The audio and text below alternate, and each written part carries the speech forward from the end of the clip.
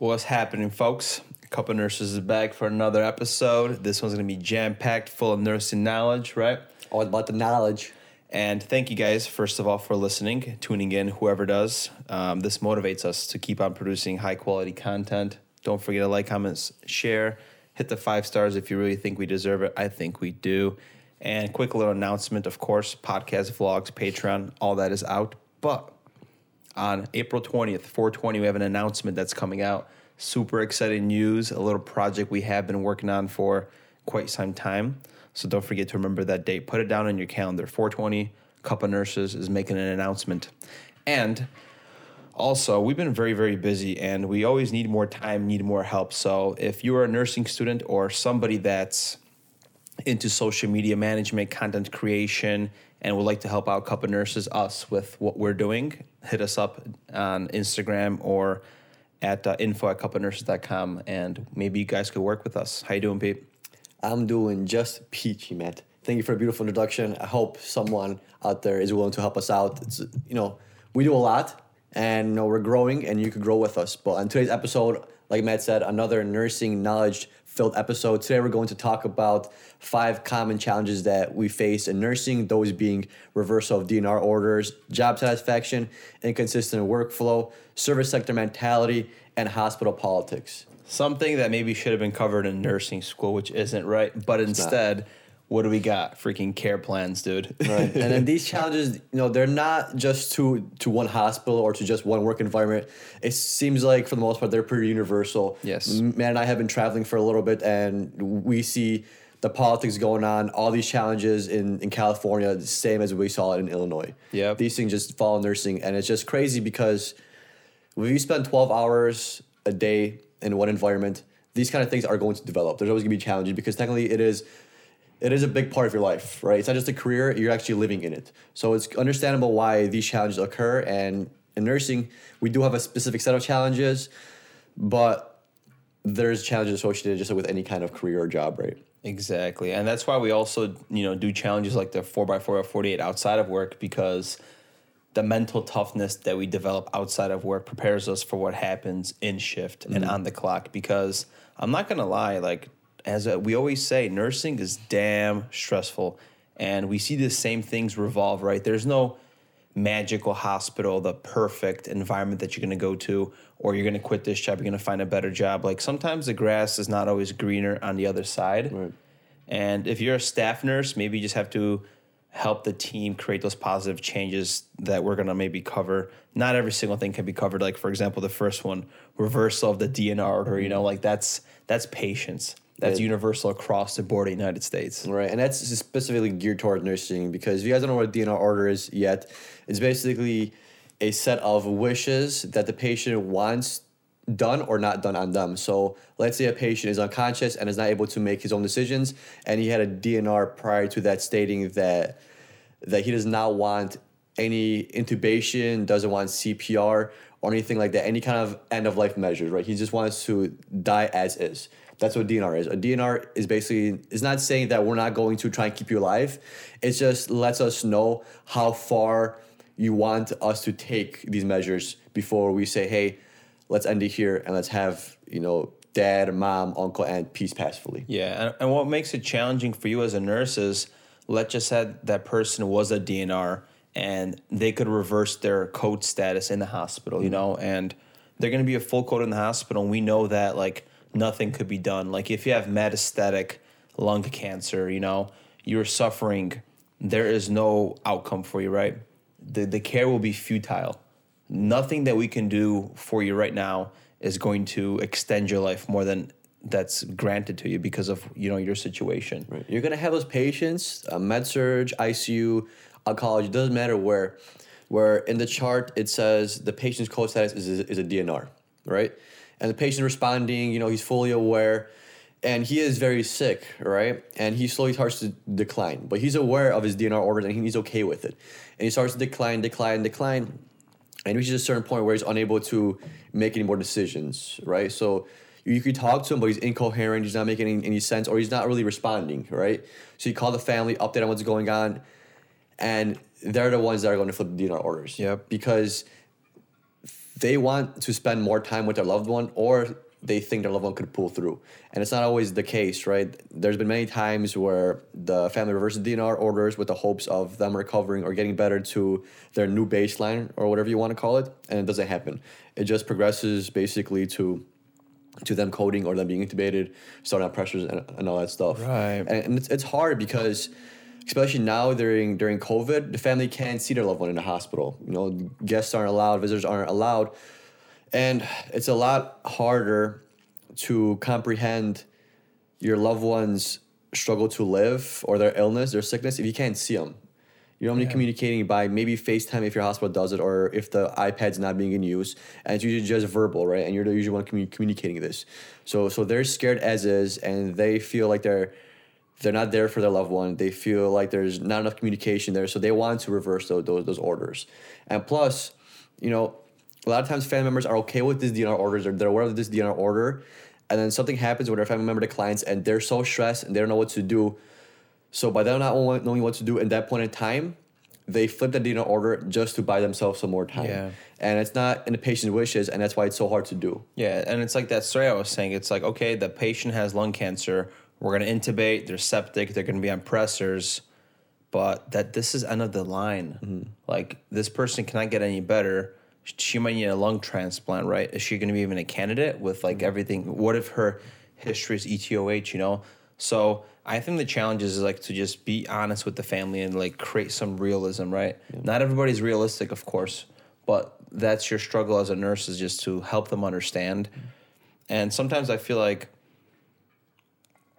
I'm trying to think about this, but, like, sometimes we as the nurse suffers too, because we're taking care of this person and we know that they're suffering more than they should. Mm-hmm. And this is what I'm saying, futile cares. This person deserves to just rest in peace, to be honest. Mm-hmm. And instead of watching them suffer, you know, like, and I'm getting chills because it sucks watching people suffer for no reason. And sometimes it happens because of bad decision making, like what we just said, in reversal code status. Yeah, the hardest times I have with the DNR order when they're reversed. So the family reverses the DNR order, we intubate them, we put them on sedation, put them on pressors, right? Then we take them off the pressors, and what does the family want to do? Let's try an extubation trial. So what does that mean? That means we got to turn off all the sedation, right? Because they got to extubate, and if patients like almost end-stage dementia, or you know they're not with it because they weren't with it to begin with, right? And then you just see them struggling in frustration. You can see their eyes open, they're in restraints because they're going wild, because you got to get them off sedation so they can breathe on their own before they extubate. And you know, even though they're showing these signs of kind of being alert and moving and looking around and stuff, you know that when you extubate them, they're not gonna be able to breathe on their own. You know, their pressure support, their dual pressure support trials, you know, we have them try to breathe on their own, and they last a little bit, right?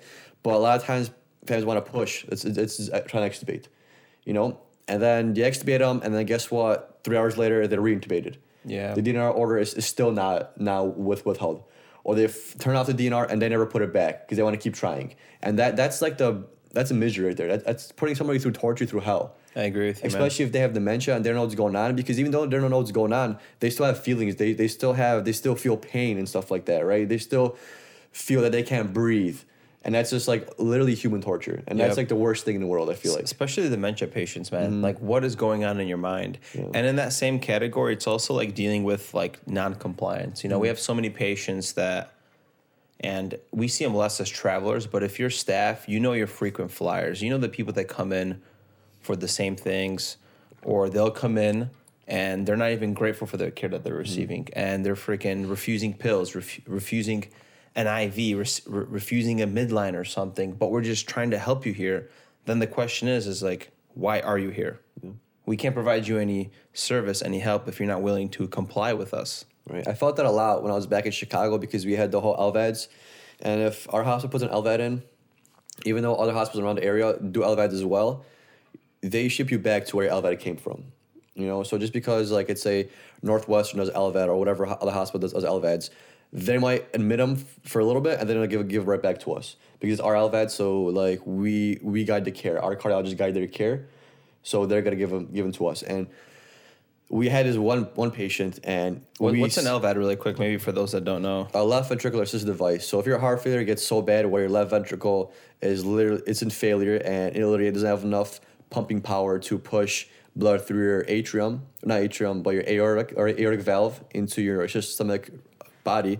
Then you put a machine in to kind of just push it, bypass the aortic valve, and give blood to your system that way. And we had this guy, and we saved his life 3 times. He went to pump hemolysis 3 times. Pump hemolysis is literally when you don't take your Coumadin. So what happens is the machine just churns your blood because it's not where it's supposed to be at the proper level. Yeah, right? hemolyzes the hell so out of basically it. hemolyzes. And we saved this guy's life 3 times, and he was the most ungrateful person ever each time. And nobody ever wanted to deal with him because it's always the same thing. Never grateful, doesn't want to do anything. And he understands that he almost died, but just because we saved his life, he thinks that it's not that big of a deal. Damn. You know, yeah. it's weird. I mean, he eventually died like the 4th time that he came in for the same thing. But it just takes a toll because you feel like you're not doing anything. Like the patient came in, you saved his life. First of all, he's ungrateful. And now we have you save his life 1 time, 2 times, this is the 3rd time. And he still doesn't give a shit, and he's still not gonna adhere to the treatment plan or anything like that, and he still belittles you, still talks shit to you, and you feel useless. Like you feel all that care that you gave, that 12 hours, you know is going to shit. You basically did it just because you had to. Yeah, it's the worst, You know, man. and you just feel belittled. You just feel like your job is pointless. Yeah, and that goes into the second part, which is job satisfaction, right? Yes, it's patience, but it's also everything that we deal inside of the hospital. Like, I'm surprised with all these years of just the hospital work, like, it's still like this. Like, for example, I think the biggest one is inadequate staffing, right? Yeah. That is an ongoing issue. There's always staff issues where you feel guilty because your coworkers are suffering and you want to come in and help out, right? You don't want to you need a day off, you need time for yourself, but it's that guilt that the unit calls you, hey, we're really short, we need help, right? I have less of that guilt as a traveler because I'm contracted and I know I'm working my 3 shifts and it's not even worth it for me to pick up the 4th one because we get like freaking $25 an hour or whatever the OT rate is. It sucks compared to a staff that comes in and gets like a $400 bonus. Yeah, but you could tell which staff are getting burnt out. You could tell which staff have picked up a lot because when COVID was popping, the hospital I worked at, a lot of the staff picked up overtime. Yeah, a lot. They got paid very well. Don't get me wrong, but you could tell they were tired, and you could tell if it's their 1st shift or their 5th shift or their 6th shift because their faces look different. Yep. They lose their color, and you know that they're not very satisfied. They're just there for the money, right? Yeah.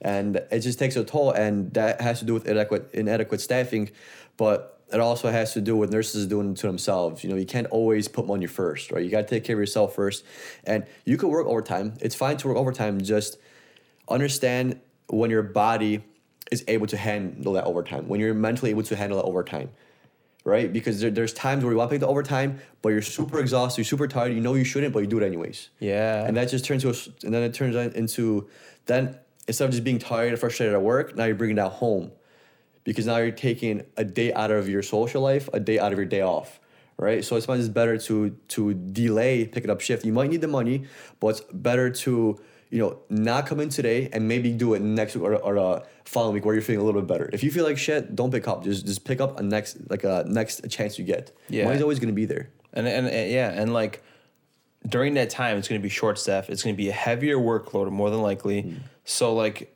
that stress is just going to make you damn irritable. And you know how that goes, man. Like, when you work, for example, like we do the stretch where we work 3 shifts, we're off 1, back for 2. Like that one day is such a teaser. Sometimes I get into work and I'm irritable. Yeah. Like it's not that somebody did it to me. Don't take offense to me that I'm in a bad mood or I'm a little bit cranky, but it's just like that's just how I'm sometimes dealing with it because it's annoying, man. Work is just this unpredictable position. Being a nurse, man, it's a gift and a curse where you're helping people, but the unpredictability sometimes is just too stressful where it's not worth the money, man. Yeah, with the workload, like you may be staffed well, but unfortunately you can't always staff for acuity, you could say, right? You could kind of guess, hey, which patient's sick, which patient's not. But there's times, it doesn't matter if you're med-surg, if you're ICU, like let's say med-surg or whatever, you have 5 patients or 4 patients. There's those times where you have that nurse that seems like she got a really easy assignment and you're wondering why.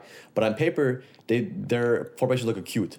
And then you have another nurse that kind of has the same acuity looking patients, but 3 of the patients are looking like shit. and they have one solid stable patient, you know, and that's a heavy workload, right? It sucks. Even in the ICU, you know, just because you have two patients doesn't mean it's any easier of a workload. It doesn't mean we're doing anything less, right? You could have two busy ass patients, right? And you can't always staff for acuity because in ICU, it's ICU, so usually everyone is pretty damn sick. Hell yeah. You feel lucky on those days where you're kind of sitting around and talking a little bit more than usual. You like those days, you know, and you know when those days exist because on those days you're actually probably more tired than on the days where you're running around, you know, because sometimes you're not necessarily bored, but you have some more downtime, and you kind of appreciate the downtime, so you don't know what to do with yourself because you're so busy running around where you're sitting by the computer more often than before, and you really don't know what to do, right? And that's why you get tired from that because you're so used to doing stuff. And that's why, like, when I was charged at Christ, like, people used to, you know, complain about their assignments, but it's super hard to staff on acuity. Yeah. Where you have to have lots and lots and lots of knowledge to be able to gauge how each patient is going to be. And not everybody has that. You know, not every charge has been a charge for 20 years or whatever. Yeah. And even if you've been charged for 20 years, you know, we're humans. We're not a blueprint on what's going to happen. Just because this happened today, it doesn't mean this is going to follow. And that's what's bullshit because there's something called the grid, right? You have to follow the grid. If you have 10 patients, you could only staff 5 nurses in the ICU, right? Or you need 5 nurses and 1 break nurse in California. And that's messed up where, like, if you have a bunch of 1-to-1s, or one reason was, like, so we have something called runners or nurse extenders. And because we have COVID and we can't, like, get out of the room so often, usually we have one nurse on the floor here in Cali where she's helping out, taking labs. Maybe we need some saline flushes in the room. Maybe we need help with a turn bath. Yeah. Well, there was this one incident where if there wasn't more than 8 patients, we don't get that extender.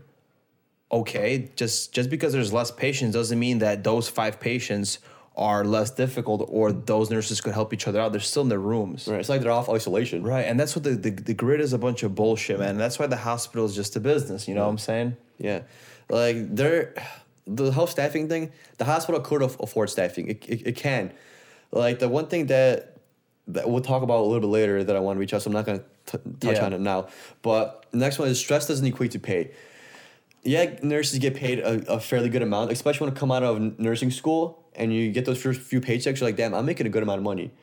But then as the years go on, you're just like, holy shit. I have friends that make the same amount of money and they don't got to deal with all this. You know, they get to, you know, come home at night. They don't have to work night shift. They don't have to work weekends. Their holidays are off. And they make the same amount of money as me, and they work 8 hours a day, and it seems so much less stressful. Yeah. They don't got to worry about life and death. They don't got to worry about, you know, talking to family. They're just, you know, maybe in a cubicle, or they're doing finances where, yes, money management is super stressful because if you mess with someone's money, yeah, you're going to get reamed. You're going to get bitched at if you lose it, right? But what's beyond money is life. I would rather call somebody and say, hey, I lost 100K of your money. I'm sorry. It was a risky investment. I lost it. Compared to, hey, we tried to do what we can. Your dad just passed away. Right. It's like, what the fuck? Especially if their father was healthy in the morning and it deteriorated during the day, and now they're getting this. If they got a nice update in the morning and now it's nighttime and they're getting completely opposite news, you know, and that there's stress with telling the family that. But look how much stress you just went in to try to keep that patient alive. You know, it's crazy. No There's idea. like almost no amount of money that's going to be able to equate to that. And another thing I want to bring up is, like, for most jobs, when you get a promotion, you get a bonus, it's financial, right?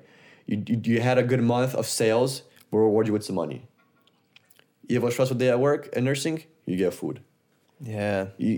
People buy all this food, you know, manager buys us food, buys us this, but yet there's no money for any kind of raises and no money for increasing pay. Or maybe How does that like, make sense? or maybe like better equipment, or Right. something to help our job satisfaction. Yeah. It just doesn't happen. It's out the window. Here's Right. some damn pizza. How does that make sense? Bunch all of other booty, bro. careers, they get raises, they get bonus. Doctors get raises, they get praise, they get all this. And nurses, we get food.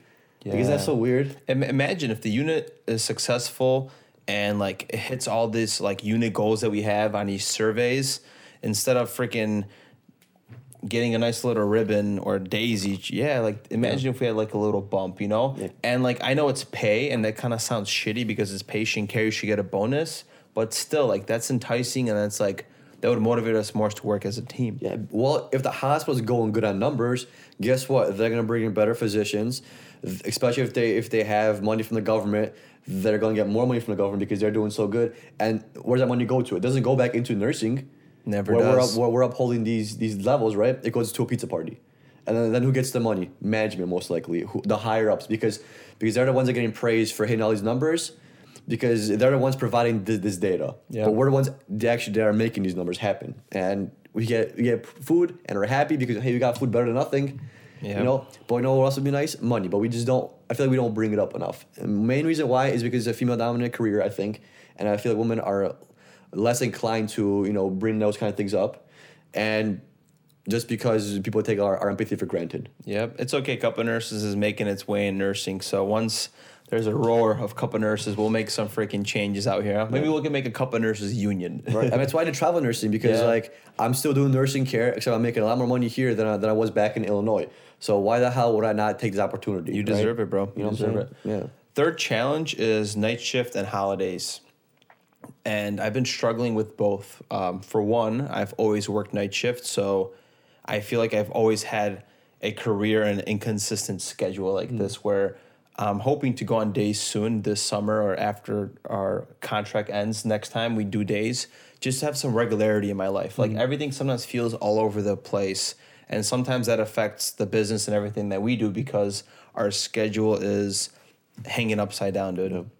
Healthcare is just one of those businesses where it's a 24-hour job. Same with like people that work in warehouses, right? Like UPS, where you worked at was 24 hours, wasn't it? Yep. Yeah, and so it's healthcare. So, and the thing is, you can leave boxes out, for a day. They could give you an emergency day off or whatever, but you can't just have a patient in a hospital laying there with no care, right? It's not how it works. Like, these aren't supplies, these aren't equipment, these aren't items, these are human beings, and that's just the way it is. You got to have somebody there no matter what.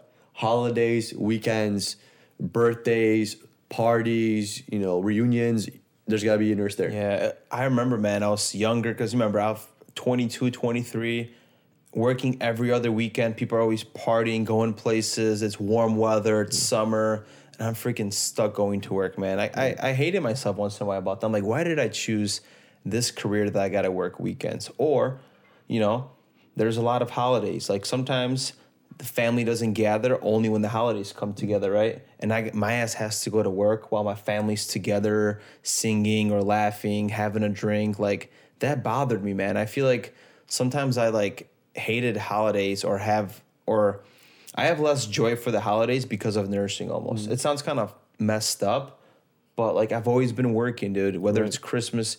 I have not spent Christmas Day with my parents for the past 2 years now. Yeah, a holiday doesn't mean anything if you're doing the same thing you're doing on a regular day, right? A holiday loses meaning very quickly if you work it. Then it's not a holiday really anymore. It's just another day at your work. And if you're doing nights, that goes like twofold, because if you're off Christmas Eve, but you're working the night prior, right? Then you're getting off work at 7 a.m. on Christmas Eve. So then what are you going to stay up the rest of the day? You're super tired. Yeah. What if you did 3 in a row? And then, you're off Christmas, but technically you're off Christmas evening because, you get off of work at 7 o'clock in the morning on Christmas, right? So you got to sleep half the day. You're up at 4, things that are going on. You're probably not even going to be able to go to sleep because you got to help your parents, clean or cook food. You just got to do stuff for holidays, right? So it's not really unfortunately, it's not really fair for nights. Not only is it mess with your circadian rhythm, it also literally messes with your social life, just everyday living.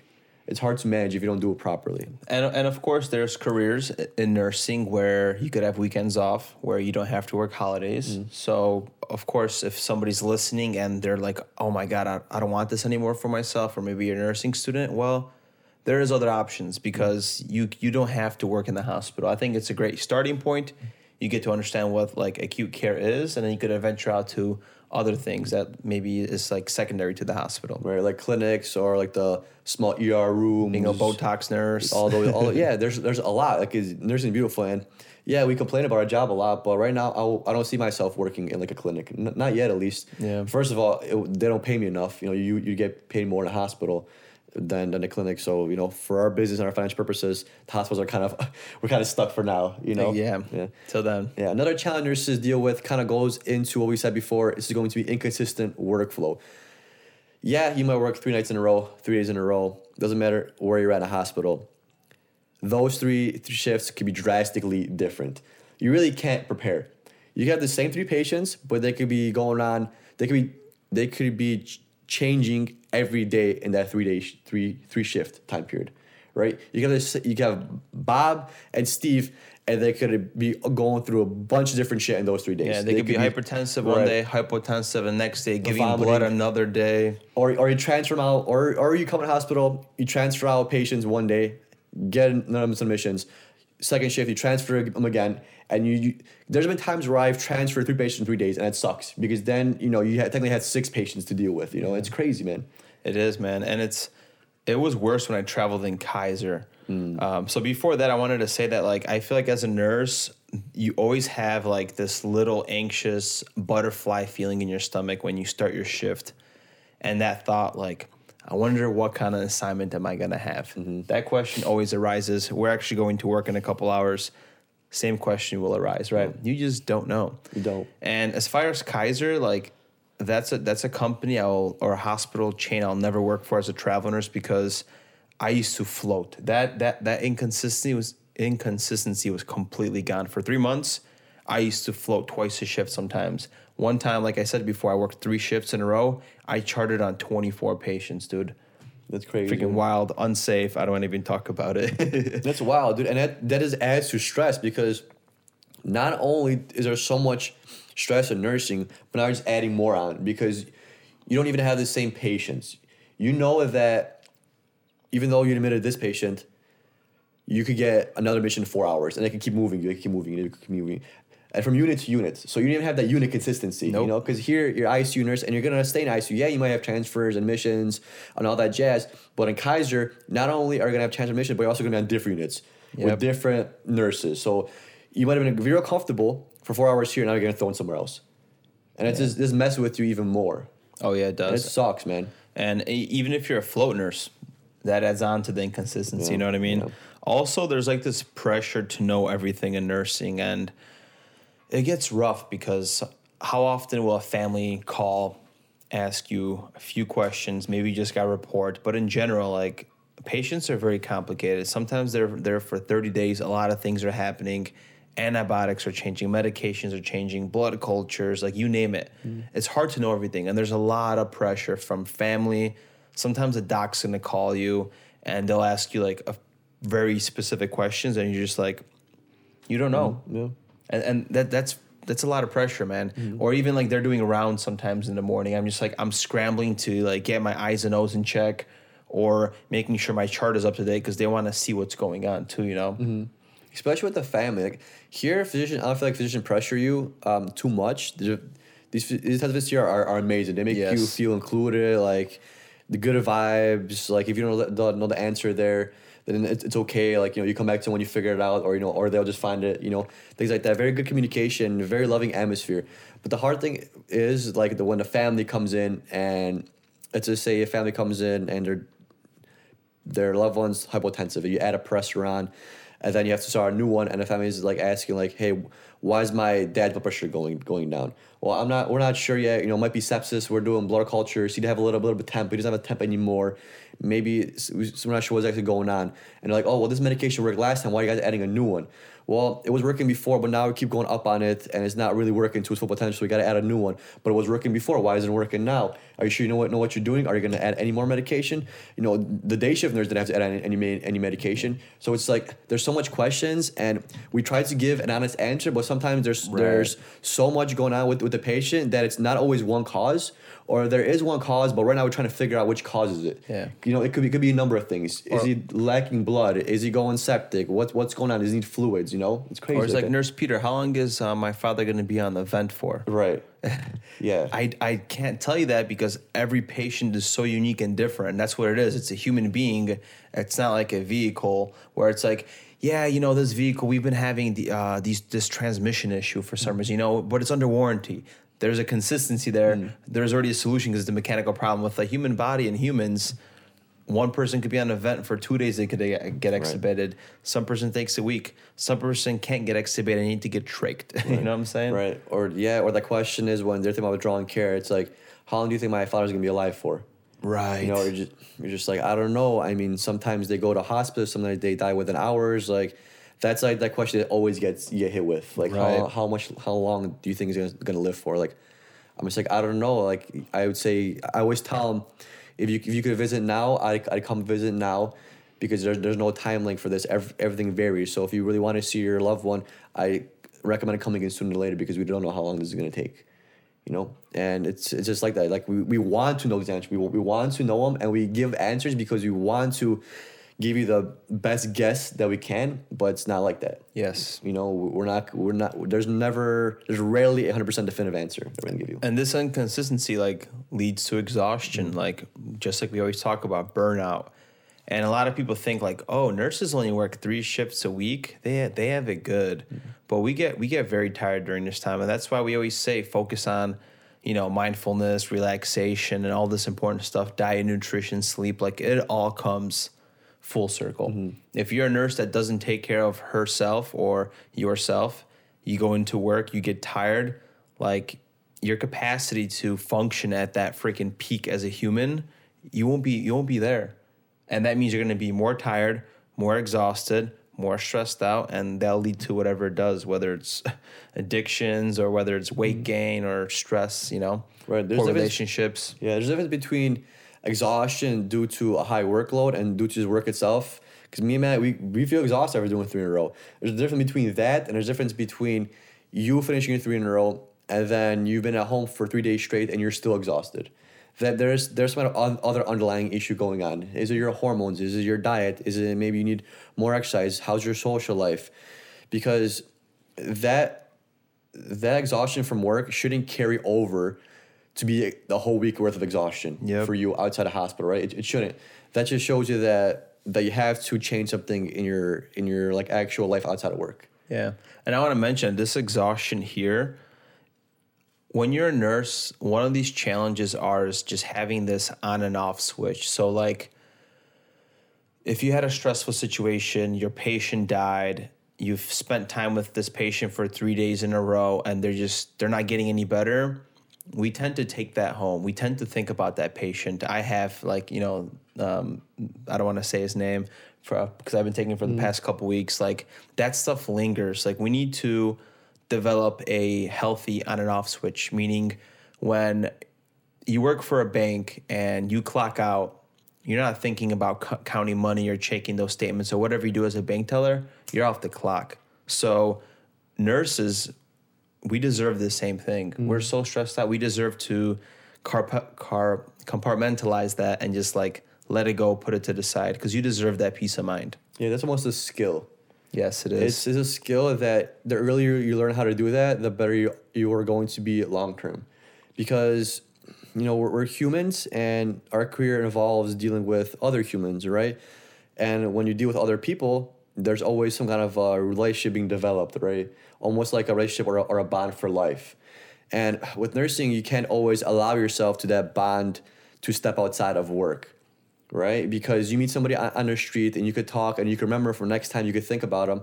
But in the hospital, it's a little bit different because it's more like it's your job to focus on them and think about them at that point in time. And that's it. You shouldn't take that home.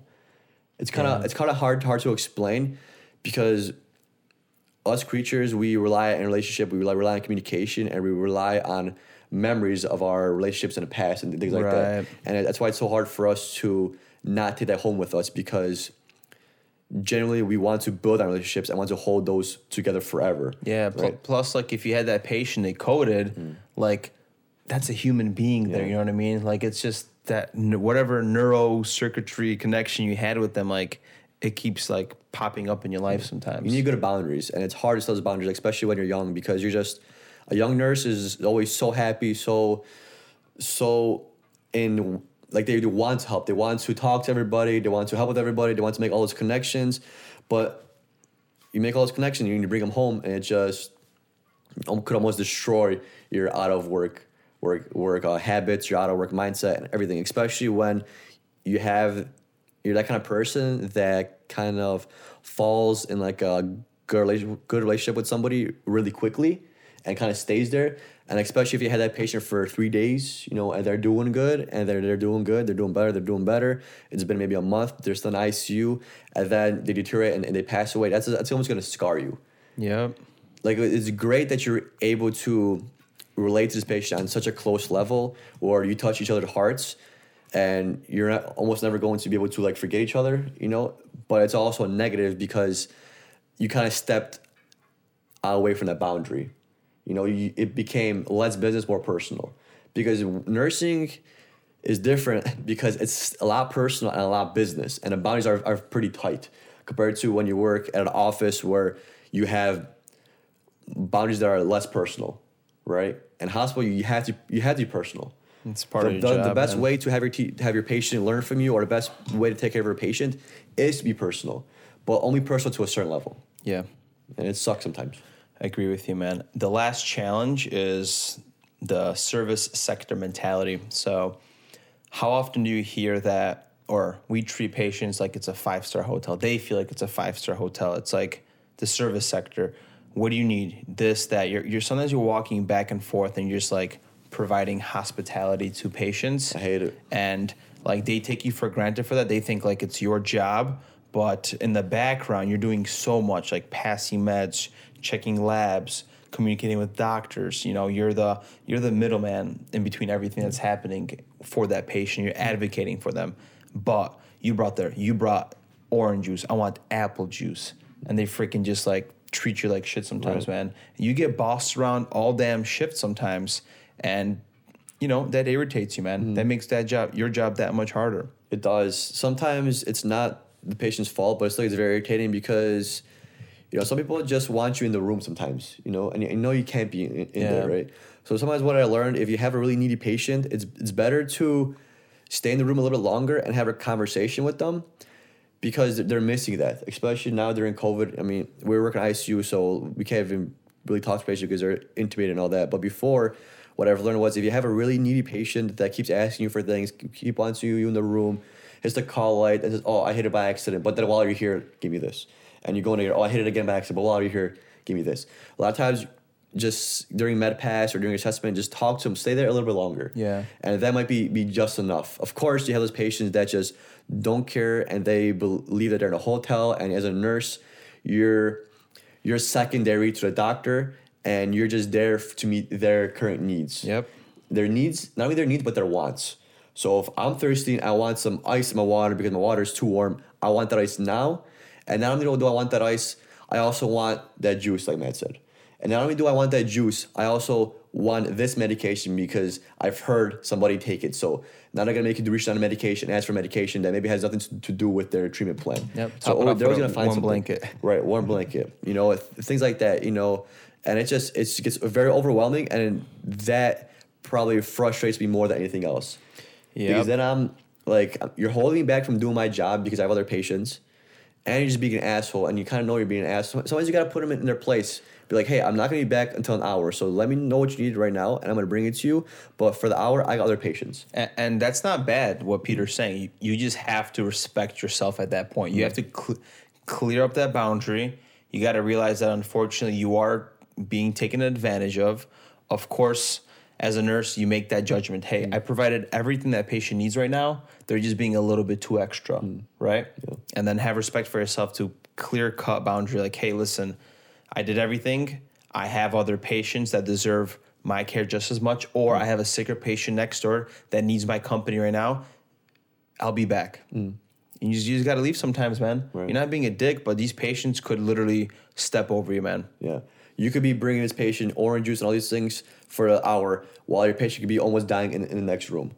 Like, if it's hard for you to set boundaries like that with your patients, you're going to learn real quick when that happens to you. When you're too busy serving this patient and your patient over there is having a hard time fucking breathing, and you're just like, then you kind of end up almost snapping on the patient because then you're so overwhelmed because your patient's crashing and you got to bring this guy more things. Yeah. But then you'll learn that over time. You'll be kind of more assertive with your patients, and maybe you'll be able to put off that vibe that, hey, like I got you what you needed, and you're gonna need to leave me alone for a little bit, right? But what ties into that very nicely is the lack of respect, because a lot of times you have that family member that say, "Let me talk to the doctor. You're just a nurse," or the patient says, you're giving me recommendations.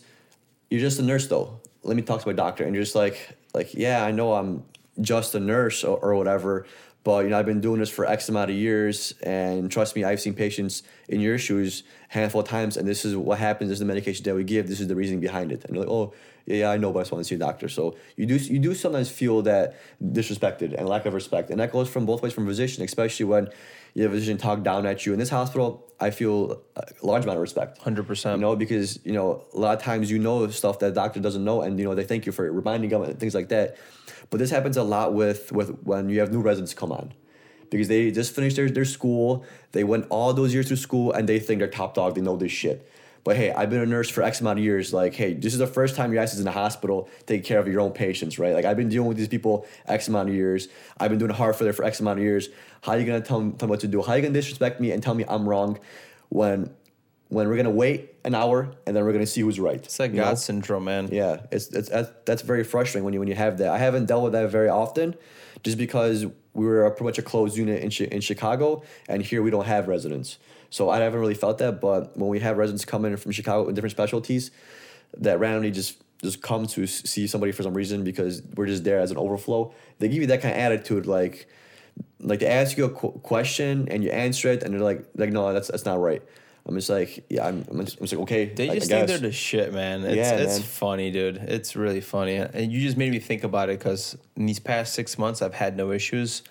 Back home in Chicago, I had a few of those doctors, residents. But it is what it is, man. Yeah. What usually happens is, like, a resident comes around and they're not sure what's going on, and you can kind of tell they're not going on. You give a recommendation, they're like, no. That can't be it. Then they leave, and you see them put the order in for the recommendation that you gave. They don't come back and call you, hey, put the order in. They put the order in themselves. Yeah, but because they're fucking embarrassed, dude. Yeah. And I just smirk. I'm like, yeah, you son of a fucking bitch. I knew I was right. Why could you listen to me, dude? Like, yeah, it's his first time here. I've been here for 4 years. Like, 4 years, it doesn't seem like a whole lot, but you can learn a lot in 4 years. And I'm just like, yeah, and it's kind of pisses me off sometimes. And I see the guy again, and I look him in the eyes, and he tries to act all stern, and he knows what's up. Yeah, and then he just like says like a statement that I obviously wouldn't know because I don't have medical knowledge, and I'll be like, okay, like, you're trying to outsmart me here, like, this is we're already past. Like, I'm not worried about it. I just want to look you in the eye just so I can show my dominance for just 1 second, Right. Yep. Hell yeah. So it's kind of feeding the problem too sometimes. Feeding the ego a little bit, but it's a male There's thing, only so much you can take, If this shit keeps going on and on, just like, man, like, yeah, you're fucking wrong and I was right. Just admit it. When I'm wrong, I admit it. Yep. And that goes perfectly into challenge number 5 that is universal in the hospitals. Anywhere I have ever been, stepped foot in the hospital, this happens. Hospital politics, you cannot avoid it. Even as a travel nurse, you slightly get tied into it when we kind of mentioned our little experience with the whole social media thing. But for the most part, we have that separation. But hospital politics are everywhere.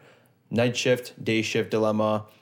It could be staffing, or someone's picking up. If you're in a union hospital, it could be like literally filing grievances because that nurse picked up a shift. They gave him overtime, but I have more seniority and they didn't call me for overtime. Mm-hmm. You file grievance, right? So there's all this little stuff that always happens, man. Just unrealistic expectation from nurses across the board, man. Right. Especially with, like, there's always politics with management. No matter where you go, no matter what job you work with, there's always a dilemma, a conflict, or drama going on between, your management levels and your staff workers. And that's the same thing in nursing. You would think that our career revolves around healthcare, revolves around saving lives, around people. Somehow we'd figure out a way to not have that in our career, right? Because we're dealing with lives. And somehow it's just still there. And sometimes it's even worse because sometimes I hear drama in the hospital, and when I talk to our buddies that have jobs, there's no drama. Like, how the hell is there drama in a workplace that deals with saving lives and keeping people alive, and there's no drama in somebody that does finances, management, that does construction? Like, how the hell does that make any kind of sense? Yeah, I think the stress really adds on to things. The stress probably really adds on to it. It's a very female-dominant profession, everything else. It's kind of funny because one instant that really reminded me of just the politics is, like, there's always this management thing, right? And we have, like, this giant drawer at the hospital full of, like, cookies, treats, and all this stuff. And, like, a week later, they took, like, baggies and put a bunch of sweets and said, thank you for your service. And, like, all these nurses are like, they just literally took stuff out of their own drawer. Like, they didn't give a shit. Like, we already had this, Yeah, isn't that crazy? And it's like, they don't, because what it is just we don't feel appreciated sometimes from management because they don't understand what happens, and then they have these unrealistic expectations, or we already had one fall in the ICU. We can have any more falls in the ICU. It's like, okay, well, do you understand that this is a job that like we don't know what the hell is going to happen? Like we can only try so hard, right? Yeah, Things like that, man. Right? Or they're saying we had a fall, but nobody brings up how much days we've been short-staffed. We've had one fall in January. That means we got to go 11 and a half months without falls. Yeah, well, we've been short 8 months out of the... we've been short 8 months in 2020.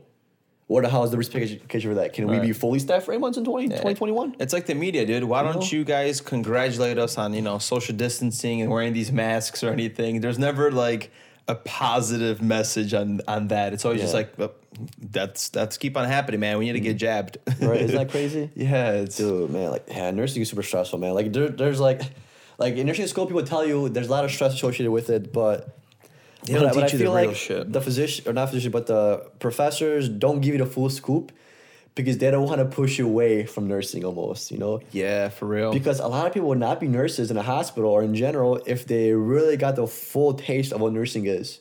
Maybe I might have not. Maybe I might have did a career change if somebody legit showed me or let me partake in actual nursing, because in clinical, yeah, you partake, but you only just like have a little bit of it. Yeah, low key, man. A little bit of it, because they don't. First of all, the schools don't let you do everything, right? You can only do certain things, right? Like you can only do X, Y, and Z, but if they're doing this, you can't take part of it.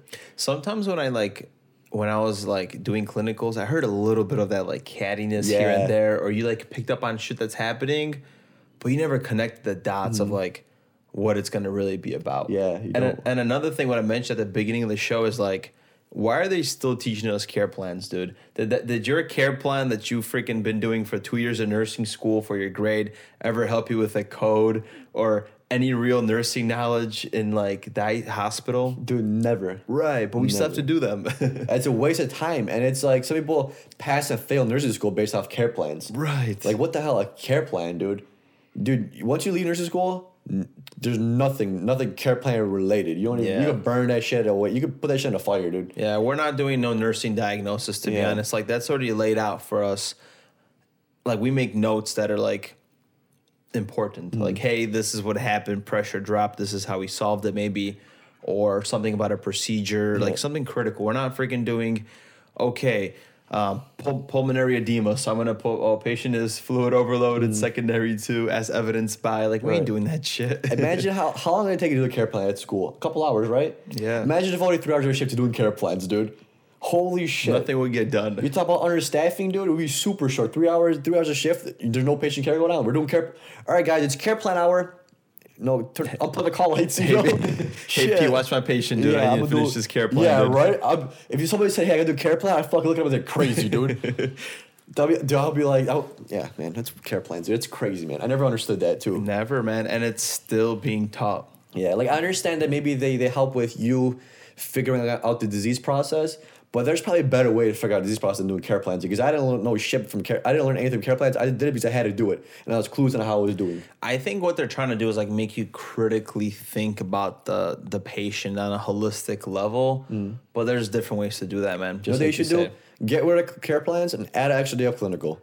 That's gonna be so much more beneficial, dude. So much more beneficial. It's the best thing you said today.